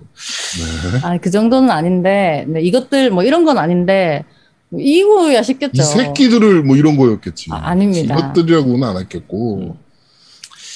네, 저 옷이 찢어질 것 같잖아. 팔뚝에 봐봐. 저 옷이 꽉 껴가지고 근육을 숨기려고. 너 만장에 운다 그러다가? 야, 이걸로 울면 주먹 진 거 봐. 주먹 진 거. 주먹. 와. 야, 너 그 얘기하지 마. 아까도 왜 울었는지 얘기했잖아. 아까 방송 끝나면 운다 그랬더니 안 울어요. 그래 운 거 아니야, 임마. 방송 끄기 전에 울라고. 손이 많이 이제 피곤하셨다 이거죠. 이미 1일을 이제 파셨다. 네. 시간이 바뀌었다. 날이 바뀌었다. 이일째로 바뀌었다. 자, 노미님 또 다른 단점 없나요? 네, 이제 여기까지 단점이라서 저는 계속 진행을 못했습니다. 엔딩 못 봤어요. 그러니까 게임 자체가 잘 만들었어요. 게임 잘 만들었는데 그렇죠. 계속 집중이 안 돼. 게임을 하는 내내 집중도 안 되고 분산되고 제일 짜증나는 건 자막이었어요. 내용을 집중하고 싶은데 내용이 집중이 안 되고 계속 그러니까 뭐 게임을 하는데 엔딩을 아직 못 봤거든요. 근데 아직 노미가 얘기하는 게 조금 이해가 되는 게 스파이더맨 마일즈 모랄레스랑 비교를 했을 때 달라 맞아. 묘하게 집중이 안 되는 건 있어요. 맞아. 마일즈 모랄레스는 집중해가지고 확 해가지고 엔딩까지 확 달렸거든요. 재밌었어. 그리고 집중도 잘 됐고. 근데 얘는 묘하게 오늘 여기까지만 플레이하지 하고 딱 놓으면 며칠간 또 플레이를 안 하게 되는 게 좀 있더라고. 그건 아닌데 나는 확 했는데 몰아가지고. 난 묘하게 좀 집중이 좀 안 되더라고. 약간 산만한 느낌이 좀 있긴 해요, 사실. 그리고 어차피 두 명을 번갈아, 그러니까 캐릭터가 두 명을 번갈아 가면서 하는 거예요. 그러니까 원래는 라쳇하고 클랭크만 하는데 이번 작 같은 경우에는 라쳇하고 클랭크 있고 라쳇하고 같은 역할을 하는 게 리벳이라고 하는 여자 캐릭터. 그 다음에 클랭크하고 같은 역할을 하는 게 걔 이름 뭐였지? 키신가 하는 요렇게 해서 있는데 사실은 똑같습니다. 리벳하고 라쳇은 그냥 무기도 그렇죠. 똑같이 쓰고 업그레이드하는 거 다 똑같이 가기 때문에 사실상 모양만 다르지 같은 캐릭터라고 보시면 그게 되고. 나 그것도 이질갑이야. 왜 사람 애가 틀린데 왜 무기를 같이 써? 사이가 좋은가 보지. 아니 떨어졌잖아. 만나지도 못했는데 초반에는. 그런 거 개연성 쫓아가면 안 돼요. 이 게임은 그런 거. 미래에는 그런 기술이 있나 보지. 이 게임의 스토리라든지 여러 가지도 마찬가지고 상당히 중간에 보면은 개연성이 조금 뭐지 싶은 부분이 있는데 그런 거 쫓아가면 그러면 안 됩니다. 그러면 아 근데 생각해보니까 만지장님 스파이더맨 말즈모랄레스 레슨 엔딩 봤잖아요. 그 전에도 엔딩 봤어요. 스파이더맨. 근데 시청자분들이 신기하셨던 게 왜 멀미 안 하냐고. 근데 멀미 안 했어요. 그러니까 아까 전에 노우미님 말씀하신 게 이러면은 굉장히 화면 전환이 빨라서. 근데 노우미님 말씀하신 게 커서 그래요. 그러니까 이게 위아래 쿵쾅거리고 이런 게 영향을 좀 많이 주는 거죠. 이렇게 화면이 당겨지고 이런 거보다. 그게 그 스파이더맨은 되게 잘 카메라 워크를 썼어요. 이게 내가 빠르게 이동하는 건데 이질감이 안 느껴. 왜냐면 화면이 이게 위아래로 움직이는 게 아니야. 전면으로 그냥 쫙 움직이는 느낌이야. 카메라. 그런 건 좀 괜찮아요. 빨라도. 그러니까 멈춰있는 상태에서 쭉 움직이는 느낌이라서 얘가 위아래를 이렇게 보여주진 않거든. 아니 GTA5를 하면서도 멀미를 하는데 뭐 스파이더맨은 멀미를 안 했고? 그게 있는데 있어요. 있는데 완벽하게 이해를 하셨는데. 사투리 터져 나오고. 난 있는데. 네, 지금 흥분해서 그래. 저기서 좀 더 흥분하면 이제 욕 나오고 이제 반말 나오고 하는 거거든. 조심해야 돼. 더 이상 언급하지 않겠습니다. 네. 자, 이번 주 그런데 말입니다. 라쳇 앤 클랭크 리프트 어파트에 대해서 한번 소개를 해드렸습니다. 결국에는 굉장히 추천하는 게임이긴 해요. 네, 재밌는 게임이고 추천하는 게임이긴 한데 고티냐? 라고 했을 때는 살짝 갸우뚱. 저는 올해 고티는 It Takes Two입니다. It Takes Two는 상 받을 것 같긴 해요. 난 고티야. 무조건 근데 고티야. 재미는 없었어. 재미가 없었다고 이게? 재미없어야지 재미없었어. 받을 수 있어. 재미없어야 $1,000 받을 수 있대. 뭐 $1,000구나. 100만 원이구나. 개발자가 공언했대. 재미없다는 사람 나오면 내가 $1,000씩 주겠다라고 개발자가 얘기했대. 그래가지고 재미는 없었어. 그치. 어제 나하고 둘이서 같이 굉장히 독특한 게임이고 연출도 좋고 잘 구현했고 그치. 되게 좋은 게임이면 틀림없으나 결정적인 재미는 별로 없다. 그치. 미친놈들. $1,000에 영혼을 파냐 이 미친놈들아. 내가 왜 영혼을 팔어? 아니 라오투 때문에 저기 아제트님 얼마였죠 그때? 5만 원이야 5만 원. 야 5만 원에 게임 하나를 똥게임으로 만들 수 있는데 야 그거 재미없다고 하는 거 정도야 뭐 얼마든지 하지. 그럼요. 야 그거 되게 그거 날아가는 때 위에서 그 격투 게임 할 때 진짜 전율하지 않았어? 아 특이하지. 그냥 독특했어. 되게 독특했는데 재미는 없었어. 재미는 없었어. 상은 받을 것 같아. 그치. 근데 재미는 없었어. 사실 생각보다 그래픽도 되게 좋고 이제 두 사람 사이에 정말 기가 막힌 기믹이나 기믹이나 연출 그리고 퍼즐의 구성 뭐 이런 것들도 되게 좋았어. 정말 그치. 와 이렇게 생각을 할 수 있나 싶을 정도로 되게 좋았어. 야 그리고 제일 좋은 거는 스테이지마다 무기가 다르잖아. 그치. 그 부분도 정말 기가 막힌데 재미는 없었어. 스테이지도 구성이 처음에 그 청소기부터 시작해가지고 막 이어지잖아요. 되게 좋았어. 그치. 그런데 재미는 없었어. 자, 일단 저희가 아마 It Takes Two는 다음 주에 제아동하고 저하고 다시 플레이를 이어서 하시 싶어요. 네. 지금 금요일에 재미는 없는데 엔딩을 봐야 되니까. 그치. 이 스테이지까지 끝냈는데 저희가 리뷰를 해야 되기 때문에 어쩔 수 없이 재미는 없지만 어쩔 수 없이 마저 플레이를 할 것 같습니다. 플레이를 할 것 같고 뭐 다음 주나 다다음 주나 보고 뭐 한번 아예 뭐 니 혼자 산다든 재미는 없지만 그런데 말입니다든 네, 리뷰를 해야 되기 때문에 만지장님도 하셨잖아요 이거. 저도 조금 했는데 스팀으로 두 분 하시는데? 방송하실 때 아니요. 두 분 방송하실 때 재밌어 하시면 안 되겠네요. 그렇죠. 근데 전 재밌어 안 해요. 네. 지루한 느낌으로. 네, 우리 아니요. 방송할 그냥 때 우와 정도지. 그냥 뭐 놀래진 뭐 그렇게 뭐 재밌게 하진 않아요. 그렇죠. 그리고 저희가 방송하는 거는 약간 아제트랑 저랑 투닥거리는 게 더 많죠. 그렇죠. 야, 너 이거 그 실제로 제대로 그게 잡아 이런 거죠. 실제로 그게 약간 그런 스타일이잖아요. 게임 내용이. 네. 잘 맞네요. 실제로 많이 투닥거려요 게임하면서. 못을 그거로밖에 못 박아 뭐 막 이러면 이제. 야, 뭐 거기 말고 여기 잘 걸어 니가. 오른쪽. 야, 오른쪽이라니까 왜 왼쪽으로 가? 밥 먹는 손 오른손. 뭐 이런 네, 거. 그런요. 네. 그렇죠. 다음 주 기대하도록 하겠습니다. 네. 자, 하여튼 이번 주 그런데 말입니다. 여기까지 진행하도록 하겠습니다. 자, 겜덕비상 제 251화 오프닝을 말아먹었더니 엔딩도 말아먹네요. 자, 겜덕비상 제 251화 엄청난 비주얼과 멀미가 공존하는 액션 게임 라쳇앤클랭크 리프트 아파트 편은 여기서 모두 마무리하도록 하겠습니다. 오늘 급작스럽게 출연해주신 만시장님 정말 감사드리고요. 네, 감사합니다. 고맙습니다. 다음 주도 출연하셔야 되잖아요. 다음 주 뭐 하나요? 다음 주 뭐 하기로 했죠? 뭔지 모르지만 아니 일단 나오라 하면 어떡합니까? 오늘도 뭔지 모르지만 나오셔야 되고요. 이거 만장님이랑 같이 해야 된다라고 생각했던 게임인데 지금 까먹었어요. 뭔지 모르겠고요. 네, 다음 주에 제가 못 나올 수도 있기 때문에 다음 주에 제가 백신을 맞는 날이라서 그래서 아마 만장님이 나오셔야 될 겁니다. 네. 자, 하여튼 겜덕비상 제 251화 엄청난 비주얼과 멀미가 공존하는 액션 게임 라쳇앤클랭크 리프트 아파트 편은 여기서 모두 마무리하겠습니다. 저희는 다음 주에 좀 더 재밌고 알찬 방송으로 여러분들을 찾아뵙도록 하겠습니다. 고맙습니다. 감사합니다. 감사합니다. 빠이빠이용. 빠이빠이요. 더 힘있게 해야 된다니까. 다시 해봐요. 빠이빠이요. 참. 빠이빠이요. 이게 아니라 빠이빠이요. 이렇게 해야 된다고. 그거 못 따라. 이거 해봐요. 다시 해봐요. 이상한데. 빨리 해봐. 해볼 수 있어. 아니 만지장님 이미지를 뭘로 만드는 거예요? 도대체? 왜 저런 것도 할 수 있다는 거 보여주는 거지 사람들한테. 저런 이미지가 중요하다고. 지금 맨날 못한다. 못한다.